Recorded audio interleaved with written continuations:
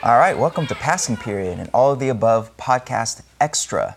Now, for our new listeners, just so you know, our All of the Above full episodes deliver a whole bunch of news and deep dives and shout outs and all kinds of great stuff. And those come out every 2 weeks. And that, of course, is a video show, but also a audio podcast. But in between those full episodes, we like to take a moment during Passing Period to deliver a special segment related to a story that didn't make it into our full episodes. And this is only for the podcast listeners. We have video extras if you head over to our YouTube channel, which is youtube.com/alloftheabove. But for you podcast purists, we have Passing Period. And today's story is about one of our biggest fans, the esteemed. Esteemed. Who's holding that esteem? Betsy DeVos. Jeff, tell us, what's up with Betsy nowadays? Man, well, I generally tend to pride myself on being fairly diplomatic in my use of language, particularly in the public sphere. Indeed. But I'm just gonna say something that I think is the reality. Betsy DeVos is horrendous. She is the worst Secretary of Education we have ever had. And that is saying something, because we've had some not very useful Secretaries of Education. Right. She is a woman who seeks to do harm to American public schools in no uncertain terms whatsoever. And I have a personal loathing for her performance on the job. But how do you really feel, Jeff? Because exactly. I gather a hint of... You're not that big of a fan of hers. There's a certain resentment that people can feel towards like bureaucrats who just kind of don't do a good job. Right. She is so far beyond that. She is an intentional saboteur of American public education. She's awful. She's the worst. That's about as like we diplomatic as I can get. Thesaurus for you today to ask. I think there's not enough words. Exactly. Can we go to thesaurus.com and type in the worst and see what comes up? It's probably a picture of Betsy DeVos. Yeah, and our listeners, I'm sure a lot of you don't see our videos on YouTube, but they tend to have a singular thumbs down, like no matter what we post. Sometimes within 30 seconds of it posting on YouTube, there'll be the one thumbs down, and it stays like one for the duration. And we suspect it's Betsy. We're pretty sure. I think she not only subscribed to us on YouTube, but also enabled notifications. So whenever something new goes up, she goes right there and gives us the thumbs down. But there's a particular specific story. There's so much that we could talk about in terms of what she has done. But there's a specific story that we wanted to talk about for this week's Passing Period. Tell us about that, Jeff. Yeah, I'll tell you about it. So, first of all, I do just want to say we're commemorating Betsy's 1,000th day in office, which happened about a week ago now. And, to her credit, she has survived in a highly tumultuous Trump administration. Yeah, she's one of the last remaining originals. She's been declared in contempt of court for continuing to rob innocent people who've been robbed by their for-profit colleges. She wears that contempt with pride, I'm sure. And, of course, to go even further on the glory of her 1,000th day in office is this story that some folks over at EdWeek have done some good reporting around, which is her plan to encourage more charter schools in opportunity zones. Now, I can imagine that most people who are listening have no idea what opportunity zones are, and that's because you have not read thoroughly the Tax Cuts and Jobs Act, otherwise known as Trump's $1 trillion wealth transfer to to the richest among us. But what's happening here is there are these things that were created in the Tax Cuts and Jobs Act called opportunity zones. It is the literal embodiment of trickle-down economics theory, right? This idea that we're going to create further incentives via tax cuts for the richest people who make money off of their investments to take that money that they're earning and in exchange for even lower taxes or deferred taxes to invest that money in low-income communities and communities that have been sort of besieged by lack of investment across the country. So you might imagine this as like, a part of your town or your city where there's not a lot of good infrastructure, not a lot of jobs. And in theory, this act was supposed to incentivize rich people to take their stock, the money they've earned on stocks and interest, and invest it, in that community. In reality, what is happening in these places is folks like Donald Trump are building luxury condos in places like, South Los Angeles or whatever. And the people who live in those communities are not benefiting from it. And Betsy is layering on top of this a strong policy push to incentivize people to invest that money in the expansion of charter schools in those communities. And these communities exist all across the country, right. In some cases in places where charter growth is not allowed legally, right. And they are trying to change that, right? They're trying to expand the number of charter schools in low-income communities where there aren't yet a lot of charter schools. So as you can imagine, Betsy's not drawing any kind of love from from teachers, educators, unions, just about anybody. Yeah. Except, I don't know, maybe Jeff Bezos feels good about it. He might. Warren Buffett, perhaps. But that's the general gist of what's going on here, Manuel. What do you think? Well, I mean, it's complicated in one regard and not complicated in the other. So the complicated part is just the charter school discussion, because you and I both know of charter schools that are very high performing with the sense of providing much needed quality education for students who otherwise might not be receiving the same level of education. There are great charter schools that I know of. However, there are so many charter schools that essentially either take advantage of the system in order to enrich folks' own pockets, or just are of such substandard quality that they completely undermine the education happening in particular cities and communities and regions. So it's a difficult discussion in the sense of, to what level is this story about my feelings about charter schools and perhaps incentives to increase the number. Currently, 70% of opportunity zones don't have a charter school, and DeVos obviously wants to make it to where every opportunity zone probably has a charter school.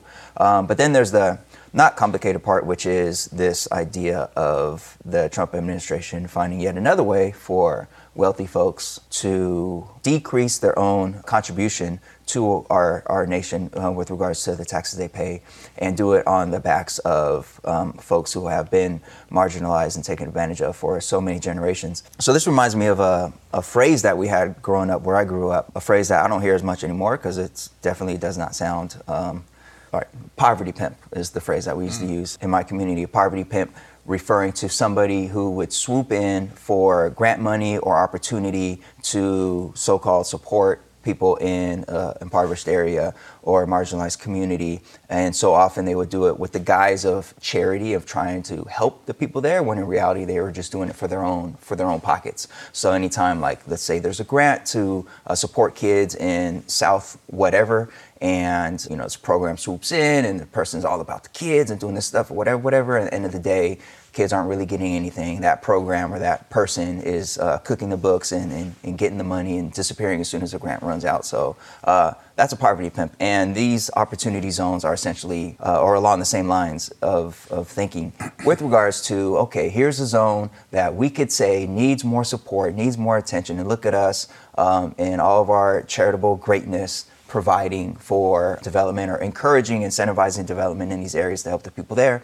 But, oh, by the way, the development that's happening is actually something that is not only not supporting the people there, but making it to where more and more of them, in the case of like luxury condos, like you mentioned, more and more of them not being able to actually stay in those zones. So opportunity zone or gentrification zone, whatever you'd like to call it. And for DeVos to be behind this effort to increase the number of charter schools there, not surprising at all.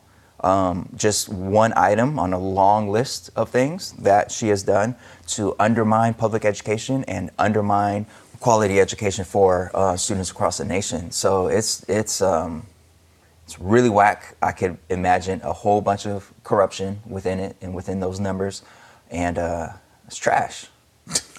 Are those technical terms? They are quite really whack and trash. Yeah, that's scientific, Jeff. Quite. Yeah. I fully agree. I don't even have it is hard for me to muster constructive language to talk about Betsy DeVos and her performance and her job. I think Randy Weingarten, head of AFT, who might have summed it up best by saying, after 1,000 days in office, Betsy DeVos has made clear she doesn't know much about education, about public education, and worse, she doesn't seem to care. Yeah. And I think that pretty much sums it up. So the reality is, I think, as you mentioned, I am not a person who is just blanketly anti-charter. Right. I think we have huge problems in the way charters are being used to undermine public schools, particularly in low-income areas, and particularly in certain districts where we have huge over-concentrations of charter schools. Yeah. Right. But I do think that charters have a really important role to play, because the reality is big bureaucracies don't do a good job at tailoring and customizing supports for diverse aspects of the community. That's right? facts. And so I know of some charter schools in certain cities that are doing like great Afrocentric education with kids, right? There are charter schools that I've personally seen and worked closely with that are doing intentionally work with kids who are like 19, been thrown out of 3 different schools, and like still trying to finish their education, right? And there is no way on earth you can tell me that like a district school is doing a good job with those kids, right? The system has failed, and here's a school that's like trying to figure it out, right? And trying to do right by them. And I think there's a role for charters in those spaces in our system, especially.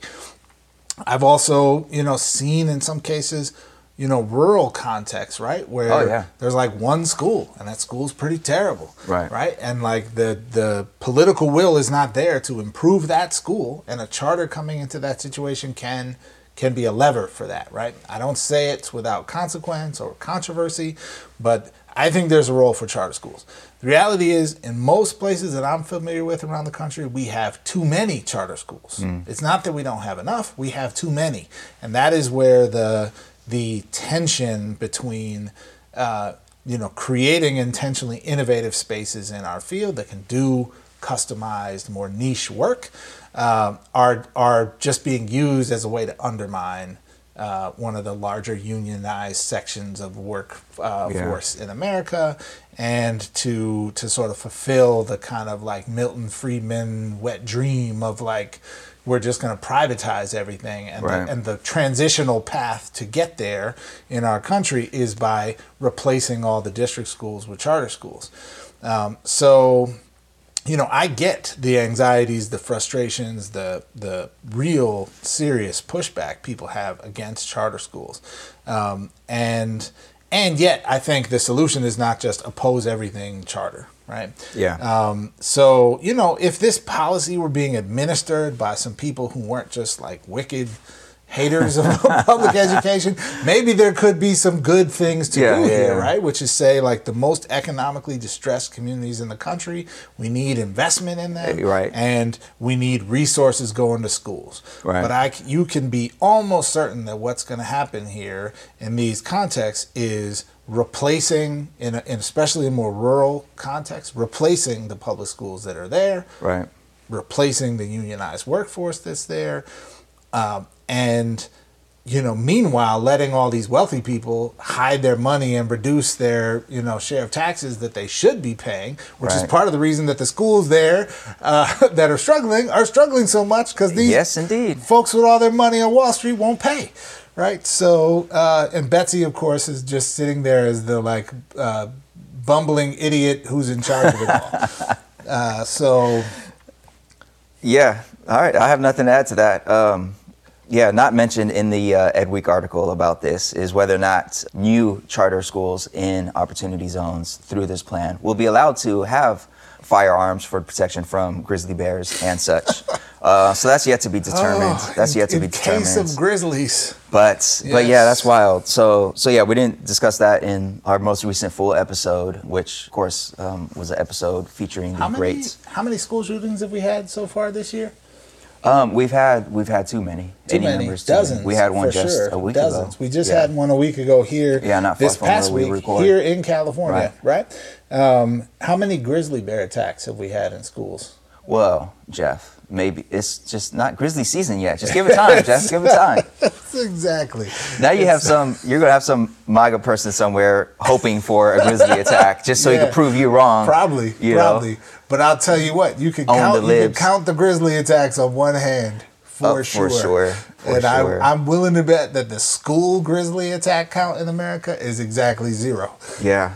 You're right, but that one attack, Jeff, they're gonna own the libs with that one. That's right. All right, so before we head out of here for this passing period, Jeff, last week I was in Sacramento. So, I serve on the Instructional Quality Commission, which is a board that advises the State Board of Education in California on matters pertaining to curriculum and frameworks and curricular resources. So we had a vote on an item that actually we talked about on this show.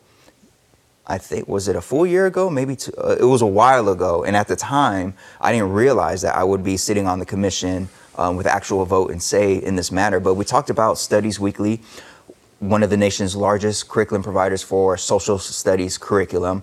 And there was a Facebook post that went viral. A parent took a picture of an assignment from Studies Weekly that asked students to basically think about being a plantation owner and how would the end of slavery impact you? Something along those lines, like asking students to think about slavery from the perspective of those who were doing the enslaving. And a parent took a picture of it and went viral. And the company understandably received a lot of criticism and decided to convene a diversity board of, I think they called it a diversity board, or maybe that's just what people were calling it. But anyways, convene a panel of advocates and professors and experts to look at all of their curricular materials and basically recommend changes. So Studies Weekly went through the process, and since California is one of the 8 states that has formally adopted Studies Weekly as a resource provider for social science content, they had to, in California, if you make any changes to your resources, you have to go through a whole process to get those changes approved, which is helpful so that, a company doesn't get something approved and then make these wild changes that weren't approved and get that into classrooms. Yeah. So in any case, being on the Instructional Quality Commission, we received the recommendations from the California Department of Education, which looked at each of the changes and looked at the process by which these changes were made to make sure they complied with Ed Code and all of that. And then we had a vote as to whether or not these changes would suffice or follow the proper legal process, and now it's in the state board's hands. So one thing I wanted to point out about that was I looked at the changes that were being made to social science curriculum in California. And during the meeting, it was said that the changes that were being made were minor changes. And what was meant by that was that they were technically minor changes in the sense that chapters weren't being changed, the structure of the content wasn't being changed. It's essentially like the terminology being used, especially around how the curriculum spoke about indigenous peoples and slavery. Those things were changed, and that was deemed minor enough for this to be recommended for approval. But you and I know that those changes are not minor in any kind of way. So I thankfully had the opportunity to share with the commission and those in attendance that although something like changing the tense with which indigenous peoples are discussed. So some of the changes, the indigenous peoples were discussed in the past tense, and some of the changes were to just change that to present tense. They're not all gone? Exactly. Yeah. So technically... Small but important change. Yeah. So we still exist. Indeed. Yeah. So in terms of like how many letters were changed in that sentence was minor, but these were massive changes. And I just wanted to basically, I guess, give some credit to Studies Weekly for listening to the criticism, even though the CEO, I remember at the time, was saying that this was about political correctness and whatever. He played the whole, like, people are just too sensitive game. But for the rest of the people who are part of that company, for them to hear the criticism and do what they can. So in looking through the changes were very, very, very, in my personal opinion, as a history teacher, very welcome changes. And there was a lot of changes. There was a section about immigration where they had a picture of a space alien. literally had a picture of a purple space alien. I remember. And, you know, in it, they were talking about, like, you know, an alien is somebody who comes from another country. No, not a space alien. And the picture that a student saw in that third grade curriculum was a space alien. So they changed that, and instead of a picture of faceless farm workers for the immigration page, they had a black woman in a hijab at a laptop. So they made a lot of these changes, which I hope is a sign of things to come from other curriculum companies, because I think all these companies out there making all this money off of curriculum, I think they all need to do this ongoing work. Like we talked about the importance of teachers and teachers thinking about the harm that they might be doing to a student, and with regards to like teacher that was misgendering their student, for example. I think everybody needs to be reflective, not just teachers and their personal beliefs and how they impact their students, but also these curricular companies and what kind of curriculum we're putting forward. So I enjoyed being part of the commission and having that come to our agenda. Like, yo, we talked about this on All the Above, and here I am getting to speak on it on record and vote, and hopefully send a message that other companies need to follow along these same lines. Yeah, so I'm glad you shared that story, because sometimes in our profession it's easy to just see the the things that you wish could be better than they are, and we don't often get to like see through to fruition the work of making it a bit better, right? Or making it a lot better. Right. So that's a heartwarming story. I do think, though, Manuel, something you didn't explore much there is you being on that commission. Yeah. That makes you part of the liberal media elite who is biased and corrupting the minds of the youth of America to hate freedom and America and take the Bible out of school. Is that your official stance on the social studies curriculum? Well, pretty much. So I'm aiming to become deep state. Like, that's my goal. I want to be, one day, hopefully I could be deep state. But right now I'm just a California libtard and, doing my best. Yes. A pencil neck libtard. Pencil neck libtard. Doing my best in California, as some have started to call it. You can't see right now, folks, but he's wearing a big red shirt. Clearly. The sickle is in the backpack, clearly, I think, right now. Clearly. All right, folks. So that does it for this passing period. Again, passing period is just a time in between our full episodes, just to give the podcast listeners a little bit of extra content related to stories that we sometimes can't squeeze into the full episodes. But again, please hit up our YouTube page, youtube.com/alloftheabove, all one word, and check out the video extras. We have a lot of one-on-one interviews and discussions with folks that we've spoken with over the years. And also, if you haven't already, rate us, review us. That goes a long way. We're trying to build our fledgling audience and get into more teachers and educators and educator advocates' ears. So we appreciate you for that. And in about a week, we'll hit you with another full episode in which we'll be talking about suspensions and the school to prison pipeline. Where are we at? Where are we coming from? And where are we headed?